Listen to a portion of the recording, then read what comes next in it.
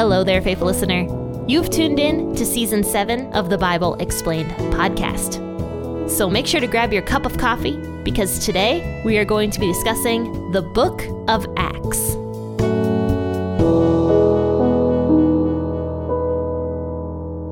Hello and good morning, faithful listeners. I hope you all have been having a good week so far. It's been a very nice week for me. I've enjoyed my time. The weather has been beautiful. Yesterday was absolutely perfect weather. It was like 50 degrees. The snow was melting. It was perfect. And I actually was able to go outside and open my windows for a little while and get the fresh air in. Oh, so good. So nice. And I am very much looking forward to spring this year. And I'm actually going to try something new. I am going to try tapping some of my trees for maple syrup. So we'll see how that goes. Wish me luck as I take on a new endeavor. And also, if anybody knows how to tap trees, contact me and let me know because I have no clue. I have no clue how to do it. But guys, I really want to thank everybody who has supported me over on Ko-fi, because through your generous support, that is how this podcast continues to function. But let's go ahead and read Acts 22, verses 23 through 30. And where we left off on Tuesday, we talked about how Paul had just gotten arrested and how this angry mob came up against Paul and tried to put him to death without any court procession, without any knowledge of what he had done wrong. Like, Paul truly had done nothing wrong. All Paul had done was go to the temple with 4 people who he was sponsoring so that these 4 people could fulfill their vows. And Paul was paying for that.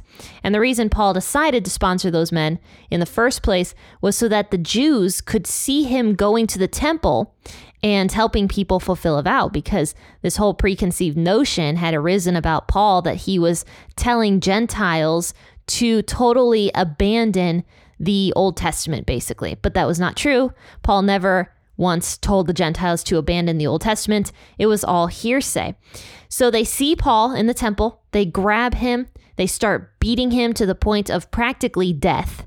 So the Romans, who are all over Jerusalem at this time period, see another riot start happening. They're just like, oh my gosh, another riot. So they check out what's happening, and Paul is getting beaten. So they take Paul, they actually carry him up into their barracks, and they question him. They think that he is this Egyptian guy that had started a riot previously, but he explains, no, I am not that Egyptian guy. Can I please go speak again to my Jewish brothers and sisters? So Paul goes outside with the Roman officers. He's standing up on the steps and he addresses the Jewish people that are basically ready to kill him. But the second he starts speaking in Hebrew to the Jewish people, they actually get super silent. They are originally extremely angry to the point of trying to kill Paul, and now they are listening to his words. But the second Paul tells the Jewish people that Jesus had sent him to go and minister to the Gentiles and spread the good news to them, they freaked out. They started rioting all over again, and that is where we leave off today. So let's read Acts 22, 23 through 30. As they cried out, they threw off their cloaks and threw dust into the air. The commanding officer commanded him to be brought into the barracks and ordered him to be examined by scourging, that he might know for what crime they shouted against him like that. When they had tied him up with thongs, Paul asked the centurion who stood by, "Is it lawful for you to scourge a man who is a Roman and not found guilty?" When the centurion heard it, he went to the commanding officer and told him, "Watch what you are about to do, for this man is a Roman." The commanding officer came and asked him, "Tell me, are you a Roman?" He said yes. The commanding officer answered, "I bought my citizenship for a great price." Paul said, "But I was born a Roman." Immediately, those who were about to examine him departed from him, and the commanding officer also was afraid when he realized that he was a Roman, because he had bound him. But on the next day, desiring to know the truth about why he was accused by the Jews, he freed him from the bonds and commanded the chief priests and all the council to come together, and brought Paul down and set him before them. So don't forget that the majority of the Romans did not speak Hebrew. So when Paul is addressing the Jewish crowd in Hebrew, most likely the Roman officers had no clue what Paul and the Jewish people were saying, and they probably didn't really care that much either. But they didn't know what was going on, and that's why this Roman officer is so confused as to what's happening.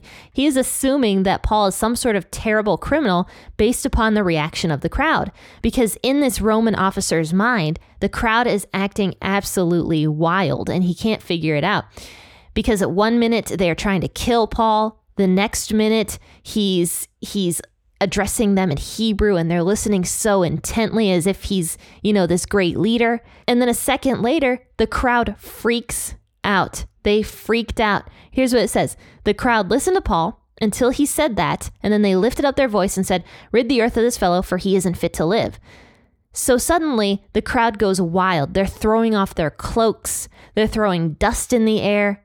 And they are getting ready to stone Paul, most likely, because remember the last time people threw their cloaks off, they actually threw them at the feet of Paul when Paul was a young man, back when he was still persecuting Christians. And they threw their cloaks off in order to go stone Stephen, the first martyr of Christianity. And Paul was like totally cool with that back in those days. So now this crowd is doing the same thing to Paul. They're throwing off their cloaks. They're throwing dust in the air, most likely trying to grab stones from the ground, and all this dust is suddenly everywhere. And the Roman officer is looking at all this, and he's like, what just happened? All of a sudden, the crowd is going haywire, trying to kill this man again, when a few seconds ago, he was addressing the crowds with dominance. So the Roman official has no clue. He takes Paul, is what it says, and orders him to be examined by scourging, that he might know for what crime they shouted against him like that. Now, it turns out, as we found out on Tuesday, the reason the crowd was so angry at Paul was because Paul said that Jesus came to him and told him to be a missionary to the Gentiles. The Jewish people believed themselves to be so much greater than the Gentiles that they could never believe that the Gentiles were given freedom in Christ. Most likely, they either believed that the Gentiles just couldn't be saved, or they believed that the Gentiles would have to become Jewish first, convert to Judaism, in order to be able to become a Christian. They couldn't handle that Jesus had given salvation freely to the Gentiles, because the Jewish people believed themselves to be so much greater than the Gentiles based upon their ancestry, based upon their family lines. Now, of course, the Roman official, who can't understand anything that's happening here, has no clue what's going on with this. And so he orders Paul to be scourged in order to figure out what crime Paul has committed. Now, scourging was extremely cruel, more so than whipping. In fact, scourging could actually make a person go crippled or kill a person very quickly. It was a tactic that the Romans would use in order to get information from the people that they were scourging. So they bring Paul in, they tie his hands, it says with thongs, meaning with leather bands, and they probably tied his hands around a pole, and the Roman officer is about to start beating Paul with a scourge. And Paul calmly says to the Roman officer, "Is it lawful for you to scourge a man who is a Roman and not found guilty?" Just the amount of calmness that Paul had here in such a traumatic situation. This reminds me of a verse from 2 Timothy that says that God did not give us a spirit of fear, but of power and of love and of self-control, or of a sound mind, depending on the version that you read. And Paul responded so calmly here. It just reminds me of that spirit of power and sound-mindedness that God gives his people, where we, even though we might be feeling fearful, God's spirit calms that fear and gives us something so much better, a sound mind, power, and love for other people, even though we might initially have felt that fear. So Paul calmly asks the Roman official who is about to start beating him, "Is it lawful for you to scourge a man who is a Roman and not found guilty?" And yes, Paul was a Roman citizen. So the centurion hears it and immediately puts his scourge down and goes to his commanding officer and he says, watch what you're about to do because this guy I just found out is a Roman citizen. And it turns out that Roman citizens had special privileges as compared to non-Roman citizens in this time period. A Roman citizen couldn't get handcuffed, first and foremost, without first being found guilty, and they certainly couldn't get scourged. A Roman citizen never got scourged unless they had done something seriously wrong. That was the only way a Roman citizen would get scourged. So already the Roman officials actually broke the law by even tying Paul's hands together. He should have never been handcuffed. But because they assumed that he was a Jew that was a non-Roman citizen, they just did whatever they wanted to do with him. Because yes, even though the Jewish people really hated the Gentiles also hated the Jews and still do to this day. So it's not like the Gentiles were in the right either. But the head Roman official goes out to Paul and he asks him, he's like, "Are you a Roman citizen?" And Paul is like, "Yes, I am." And so most likely, I'm sure Paul had some sort of a card with him or a ticket or something to show his Roman citizenship, because if he didn't, why would this commander believe him? So Paul probably produced some evidence here to this officer that he was in fact a Roman citizen. And the officer probably looked at it and he looks at it and he says to Paul, "I bought my citizenship for a great price." And that's very much looking down on Paul, if you think about it, because Paul probably looks extremely pathetic, tied up to that pole, beaten already, about to be beaten. And not only that, Paul is a Jew, and the Romans disliked the Jewish people very greatly. So probably this Roman official is thinking, with everything that I've done for Rome, being an officer and protecting people and doing all this great things, I had to buy my citizenship for a high price. So how did this Jew get to be a Roman citizen? And so he says to Paul, "I bought my citizenship for a great price." And Paul's like, "Yeah, well, I was born a citizen."